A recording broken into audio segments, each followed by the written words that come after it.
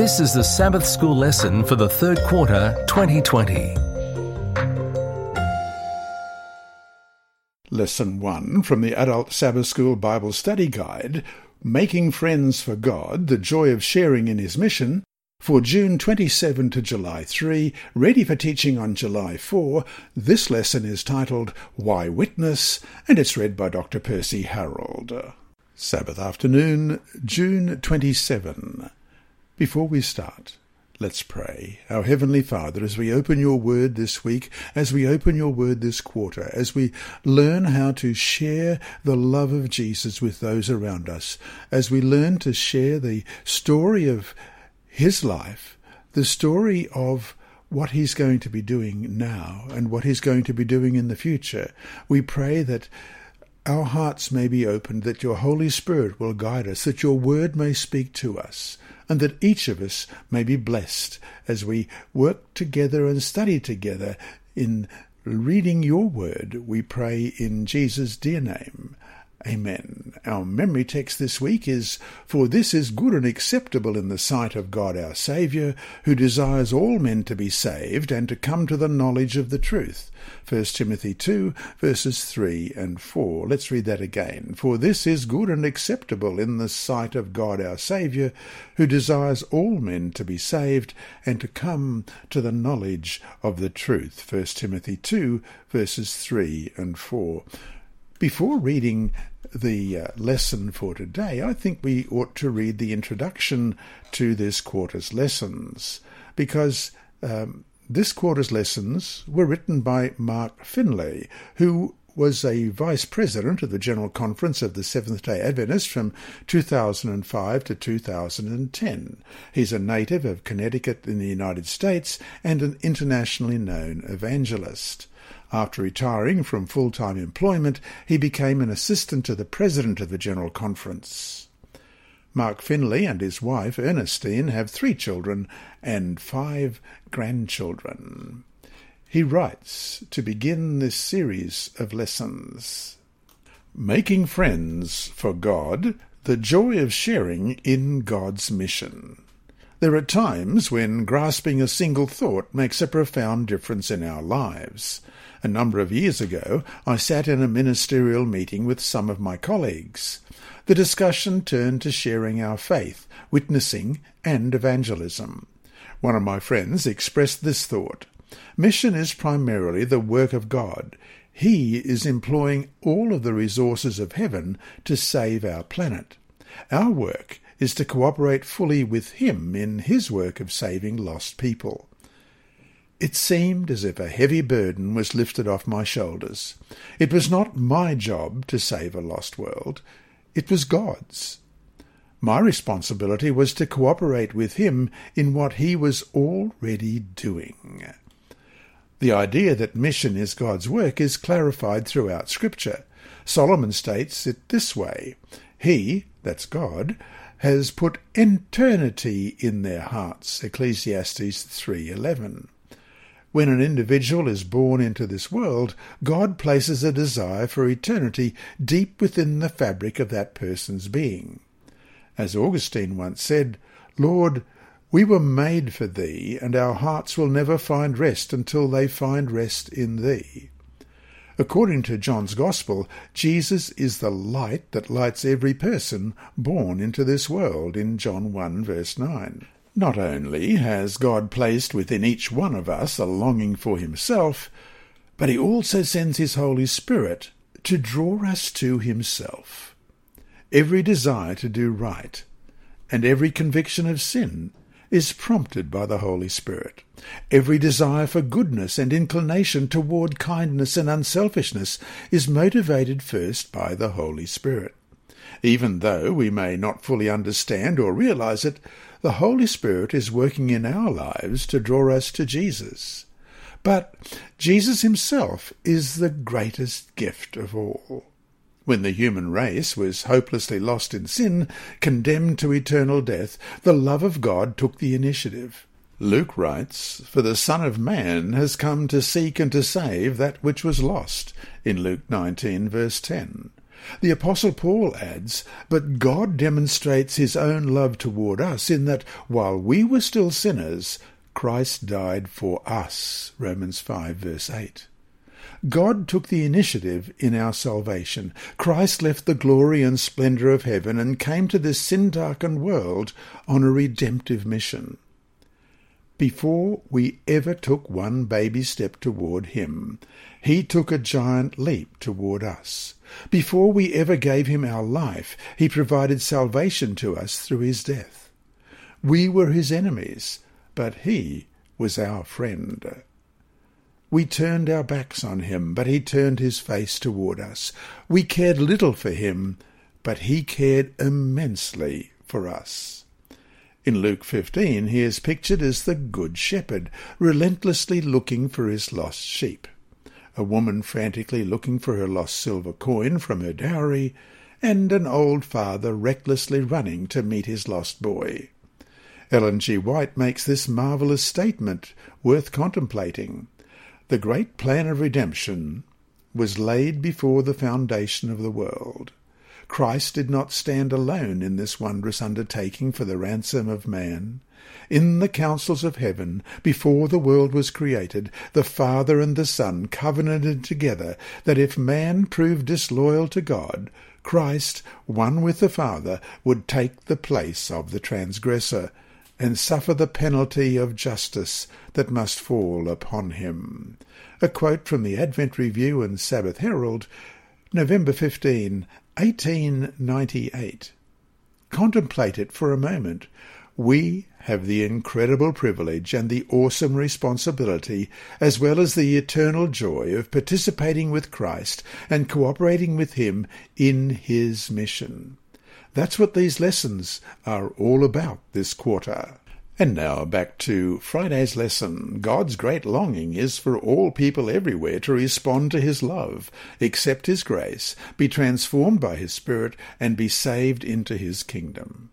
He has no greater desire than our salvation.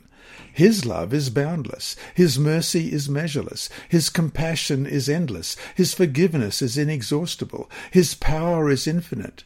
In contrast to the heathen gods, which demanded sacrifices, our God has made the supreme sacrifice. No matter how much we desire to be saved, God longs to save us more. For this is good and acceptable in the sight of God our Saviour, who desires all men to be saved and to come to the knowledge of the truth. 1 Timothy 2, verses 3 and 4.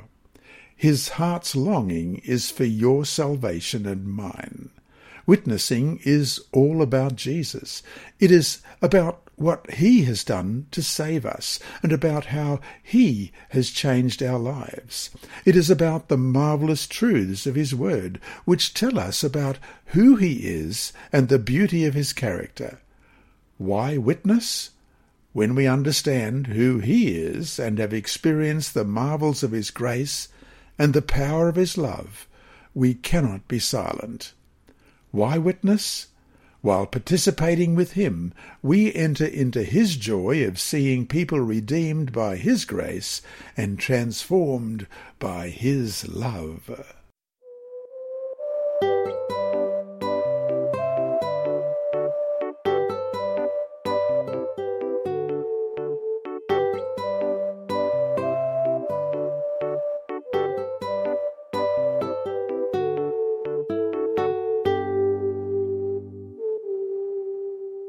Sunday, June 28. Providing opportunities for salvation. God provides opportunities daily for people everywhere to know him. He moves upon their hearts through his Holy Spirit. He reveals himself in the beauty and complexity of the natural world. The vastness, order, and symmetry of the universe speak of an infinite God with limitless wisdom and infinite power. He arranges circumstances or providences in our lives to draw us to himself. Although God reveals himself through the impressions of his Spirit, the glories of nature and the acts of providence, the clearest revelation of his love is found in the life and ministry of Jesus Christ. When we share Jesus with others, we provide them with their best opportunity to be saved. Question. Read Luke chapter 19 and verse 10 and compare it with James 5, 19 and 20. What does Luke's Gospel teach about Christ's purpose in coming to earth? How do we cooperate with Christ in his work of saving the lost? Luke 19 verse 10, For the Son of Man has come to seek and to save that which was lost. And James 5 verses 19 and 20, Brethren, if anyone among you wanders from the truth, and someone turns him back, let him know that he who turns a sinner from the error of his way will save a soul from death and cover a multitude of sins. According to James, he who turns a sinner from the error of his way will save a soul from death. We just read that in James 5:20. The book of Romans amplifies this thought. In Romans 1 and 2, both the Gentiles who have seen God's revelation in nature and the Jews who have received God's prophetic revelation in Scripture are lost without Christ. In Romans 3 to 5, the apostle reveals that salvation comes by grace through faith alone. In Romans 6 to 8, he describes how the grace that justifies each believer also is sanctifying grace. In Romans 10, he states that whoever calls on the name of the Lord shall be saved, Romans 10:13. And he then points out that none can call if they have not believed, and they cannot believe if they have not heard, and they cannot hear unless someone tells them. In Romans 10 verses 14 and 15. Let's read that. How then shall they call on him in whom they have not believed? And how shall they believe in him of whom they have not heard? And how shall they hear without a preacher? And how shall they preach unless they are sent? As it is written, How beautiful are the feet of those who preach the gospel of peace, who bring glad tidings of good things. We are God's links in the plan of salvation to reach lost people with the glory of the gospel. And so to finish the day, we do not witness to give people their only chance to be saved. We witness to give them their best chance. What is our role in God's plan of redeeming the human race? Think about this too. How many people have heard the gospel from your own lips?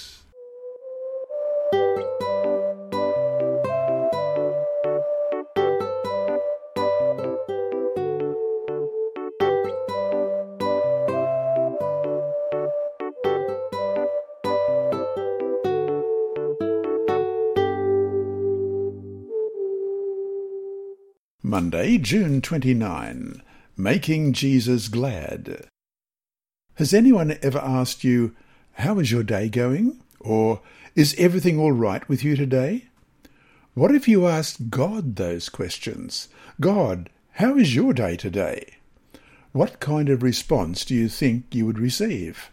Possibly it would be one like this. My day has been extremely difficult.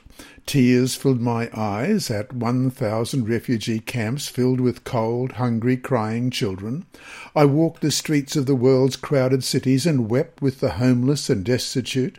My heart breaks over abused women and frightened children sold into sexual slavery. I witnessed the ravages of war, the devastating effects of natural disasters, and the painful agony of debilitating, deadly diseases. Would you respond back by asking, But God, is there anything that makes you rejoice? Is there anything that brings joy to your heart? Is there anything that makes you sing?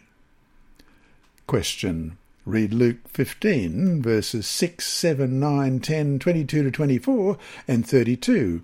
How do these stories end, and what do these endings tell you about God? Luke 15, verse 6 and 7. And when he comes home, he calls together his friends and neighbours, saying to them, Rejoice with me, for I have found my sheep which was lost.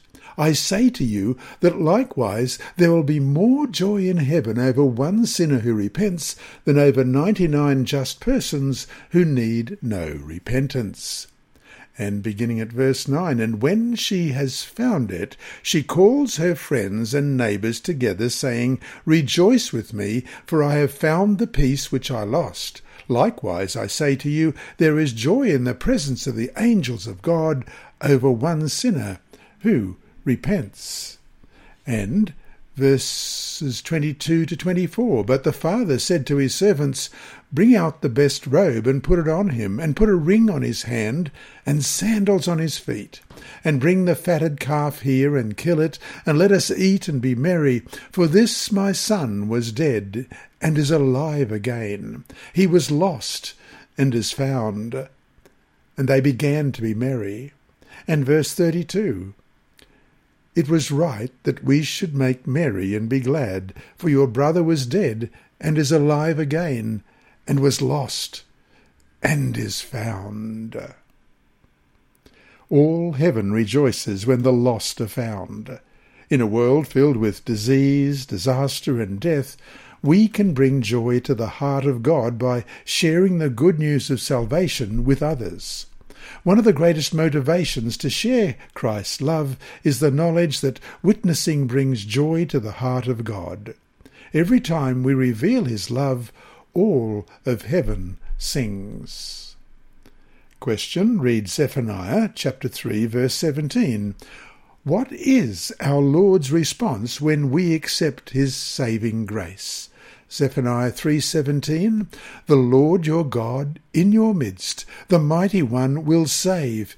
He will rejoice over you with gladness. He will quiet you with his love. He will rejoice over you with singing." Imagine this scene. As a result of your witness, some man or woman or boy or girl accept Jesus as his or her personal Saviour. All of heaven bursts forth in rapturous song, and our mighty Saviour rejoices over that individual with singing. What can be more rewarding, more fulfilling, than knowing your witness brings joy to the heart of God in a world of sadness?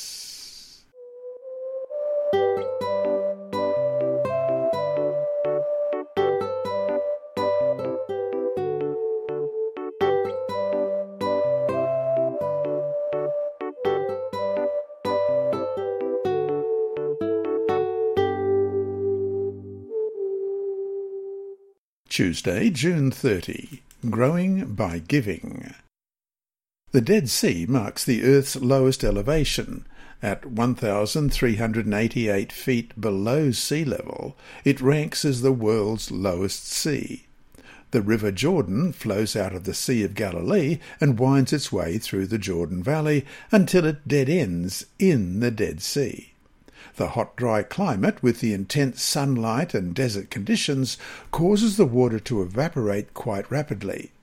Since the Dead Sea's salt and mineral content is 33.7%, little survives in its waters. There are no fish, no plants, only some microbes and bacteria at the bottom.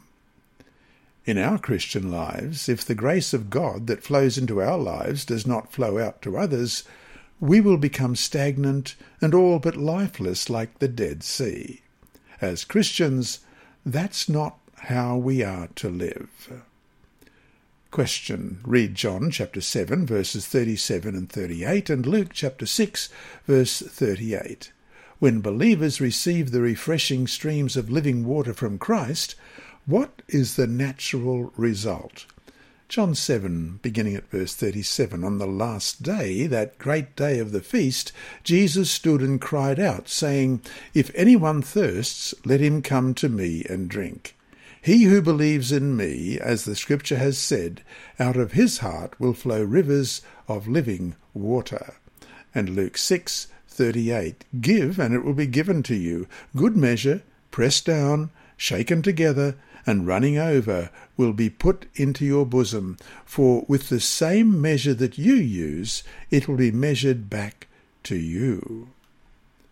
God could have reached his object in saving sinners, Ellen White writes in The Desire of Ages, page 142, without our aid. But in order for us to develop a character like Christ's, we must share in his work. In order to enter into his joy, the joy of seeing souls redeemed by his sacrifice, we must participate in his labours for their redemption.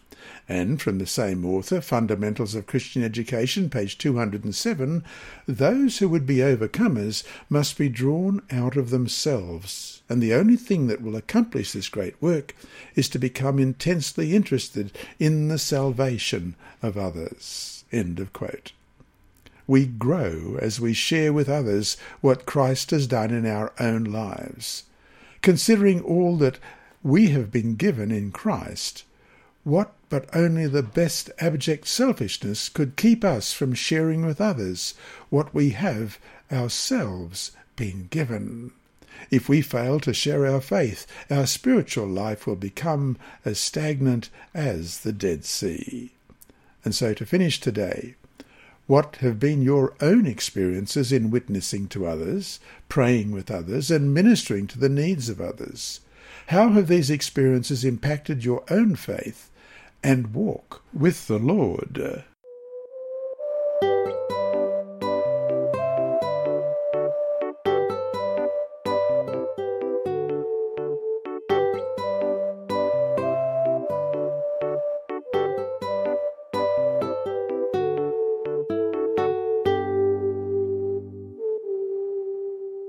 Wednesday, July 1. Faithfulness to Christ's command. Loyalty to Christ requires a commitment to do his will. It necessitates obedience to his commands. It results in a heart that beats with his heart in saving the lost. It places priority on the things that he prioritizes. Question. Read 1 Timothy 2, verses 3 and 4, 2 Peter 3, verse 9. What do these passages tell us about the heart of God? What is his priority? 1 Timothy 2, verses 3 and 4. For this is good and acceptable in the sight of God our Saviour, who desires all men to be saved and to come to the knowledge of the truth. And 2 Peter 3, verse 9. The Lord is not slack concerning his promise, as some count slackness, but is long-suffering toward us, not willing that any should perish, but that all should come to repentance. God is passionate about saving people. There is nothing more important to him. It is his earnest desire that all be saved and come to the knowledge of the truth, as we read in verse 4 of 1 Timothy chapter 2. He is not willing that any should perish, but that all should come to repentance, 2 Peter 3, verse 9. The Seventh-day Adventist Bible Commentary indicates that the Greek word used for willing in this passage is boulamai, B-O-U-L-O-M-A-I, which expresses the inclination of mind as to want or to desire. The commentary then makes this insightful observation on the little word but. The Greek word for but is alla, A-L-L-A. It is used here, as it says in the Seventh-day Adventist Bible Commentary, Volume 7, page 615, to emphasize the contrast between the misinterpretation of God's nature, namely that he might be willing for some to perish, and the truth that he wishes all to be saved. End of quote. Christ's command for each one of us to participate in his mission as witness of his love, grace, and truth is an outgrowth of his desire for all humanity to be saved. Question. Read Acts chapter 13, verse 47, and compare it with Isaiah chapter 49 and verse 6. To whom did this passage initially apply? How does the Apostle Paul use it? Acts 13, verse 47, For so the Lord has commanded us, I have set you as a light to the Gentiles, that you should be for salvation to the ends of the earth. And Isaiah 49, verse 6, Indeed, he says, It is too small a thing that you should be my servant, to raise up the tribes of Jacob, and to restore the preserved ones of Israel. I will also give you as a light to the Gentiles, that you should be my salvation to the ends of the earth. There are times when an Old Testament prophecy has more than one application. Here, the Apostle Paul takes a prophecy that referred first to Israel and prophetically to the Messiah. And we'll look up Isaiah 41 verse 8, Isaiah 49 verse 6, and Luke 2:32, and he applies it to the New Testament church. Let's read those texts. Isaiah 41 verse 8, But you, Israel, are my servant, Jacob, whom I have chosen, the descendants of Abraham, my friend. Isaiah 49 verse 6, Indeed, he says, It is too small a thing that you should be my servant, to raise up the tribes of Jacob, and to restore the preserved ones of Israel. I will also give you as a light to the Gentiles, that you should be my salvation to the ends of the earth. And Luke 2:32, A light to bring revelation to the Gentiles, and the glory of your people Israel. For the Church to neglect or minimize the command of Christ is to fail in the purpose of her existence and miss her prophetic calling to the world. So to finish today, what are the dangers to the Church, even a local church, if it becomes so inwardly focused that it forgets what its purpose is to begin with?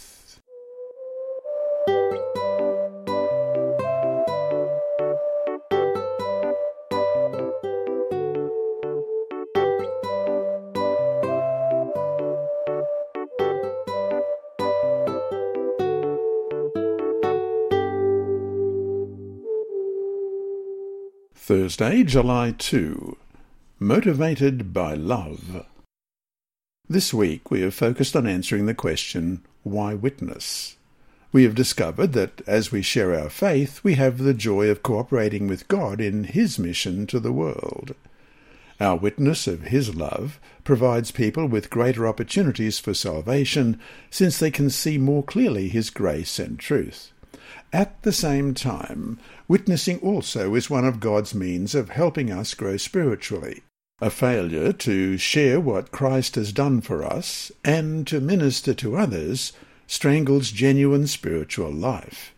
Witnessing places us in touch with the heart of the one who longs for all humanity to be saved. It is a response of obedience to His command. In today's study, we will examine the greatest motivation of all for witnessing. Question, read 2 Corinthians 5, verses 14 and 15 and 18 to 20. What motivated Paul to experience trials and tribulations for the sake of the gospel? How can this same motivation prompt our service for Christ? 2 Corinthians 5, beginning at verse 14, For the love of Christ compels us, because we judge thus, that if one died for all, then all died, and He died for all, that those who live should live no longer for themselves, but for Him who died for them, and rose again. And verse 18, Now all things are of God, who has reconciled us to Himself through Jesus Christ, and has given us the ministry of reconciliation. That is, that God was in Christ reconciling the world to Himself, not imputing their trespasses to them, and has committed to us the word of reconciliation. Now then, we are ambassadors for Christ, as though God were pleading through us. We implore you, on Christ's behalf, be reconciled to the world. The Apostle Paul was motivated by love. There are things you will do for love that you will do for no other reason. When the Apostle declares the love of Christ constrains us, he is speaking an eternal truth. The word constrains means to urge, to impel, to control, or to highly motivate. Thus, the love of Christ controlled Paul's actions and motivated his witness. With undaunted purpose and singleness of mind, he shared the plan of salvation throughout the Mediterranean world. In the Adventist Home, page 428, Ellen White writes, "Love must dwell in the heart. A thoroughgoing Christian draws his motives of action from his deep heart love for his Master. Up through the roots of his affection for Christ springs an unselfish interest in his brethren." End of quote. When we truly recognize the immense sacrifice Christ has made for us, we are overwhelmed by his love and compelled to share with others what he has done for us. And so to finish the day, the one who created our creation, the galaxies, the stars, the angelic host, the entire cosmos and other worlds, was the one who died on the cross for us. How can this astonishing truth not create in us a love for God and a desire to share that love?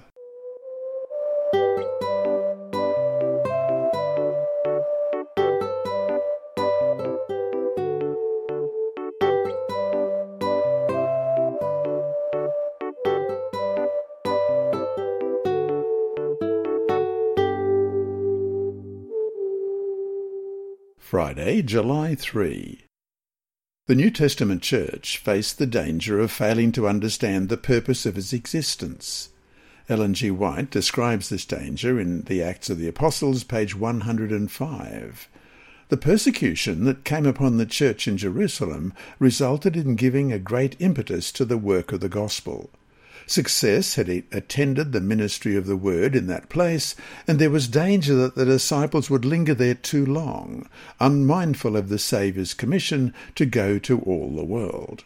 Forgetting that strength to resist evil is best gained by aggressive service, they began to think that they had no work so important as that of shielding the church in Jerusalem from the attacks of the enemy.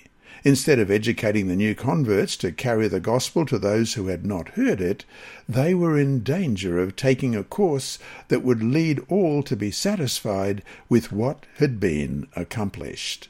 End of quote. And that brings us to our 4 discussion questions for this week. 1. Look carefully at the Ellen White quote above, especially the last line. Why must we even today be careful of that same potential danger? In the face of the missionary challenges before us, why would such an attitude be so terribly, even tragically wrong? 2. Why do you think each of the Gospels ends with a similar command? What did this mean to these first-century believers, and what should it mean to us today? Matthew 28, verses 18 to 20, "And Jesus came and spoke to them, saying, All authority has been given to me in heaven and earth. Go therefore and make disciples of all the nations, baptizing them in the name of the Father, and of the Son, and of the Holy Spirit, teaching them to observe all things that I have commanded you, and lo, I am with you always, even to the end of the age." And Mark 16, verses 15 and 16. "And he said to them, Go into all the world and preach the gospel to every creature. He who believes and is baptized will be saved, but he who does not believe will be condemned." And Luke 24, verses 46 to 49. "Then he said to them, Thus it is written, and thus it was necessary for the Christ to suffer and to rise from the dead the 3rd day, and that repentance and remission of sins should be preached in his name to all nations, beginning at Jerusalem. And you are witnesses of these things. Behold, I send the promise of my Father upon you.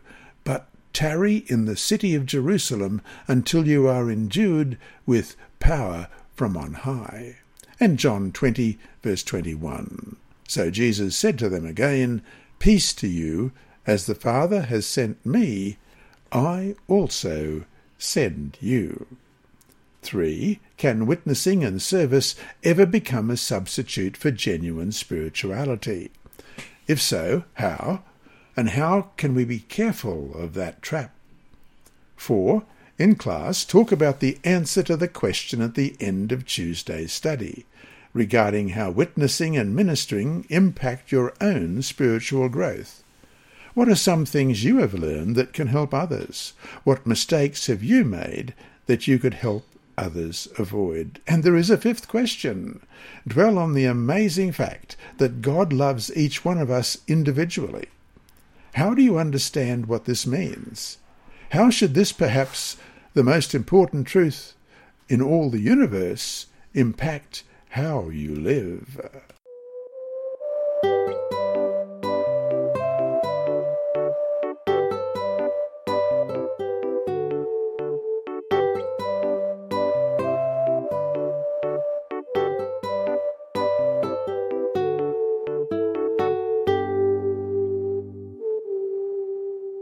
Inside Story. Our mission story this week is titled Stopped at the Airport, and it's by Glenn Earnford-Lay. Only one question will be asked on Judgment Day.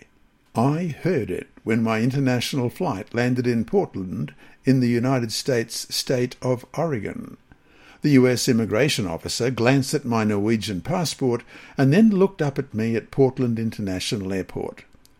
"What are your plans?" he asked. "I am visiting a friend," I replied. "What is the address?" he said. "I don't know," I said, "but she is going to meet me here at the airport." The immigration officer didn't look pleased that I didn't know the address. "So, where did you meet her?" he said. "At a college outside London." "What did you study there?" "Theology." The immigration officer studied my face. "Are you a believer?"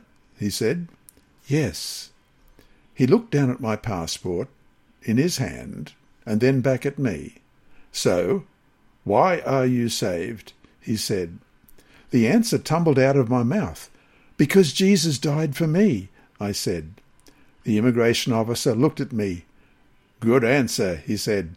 "You may enter." I smiled and entered the United States.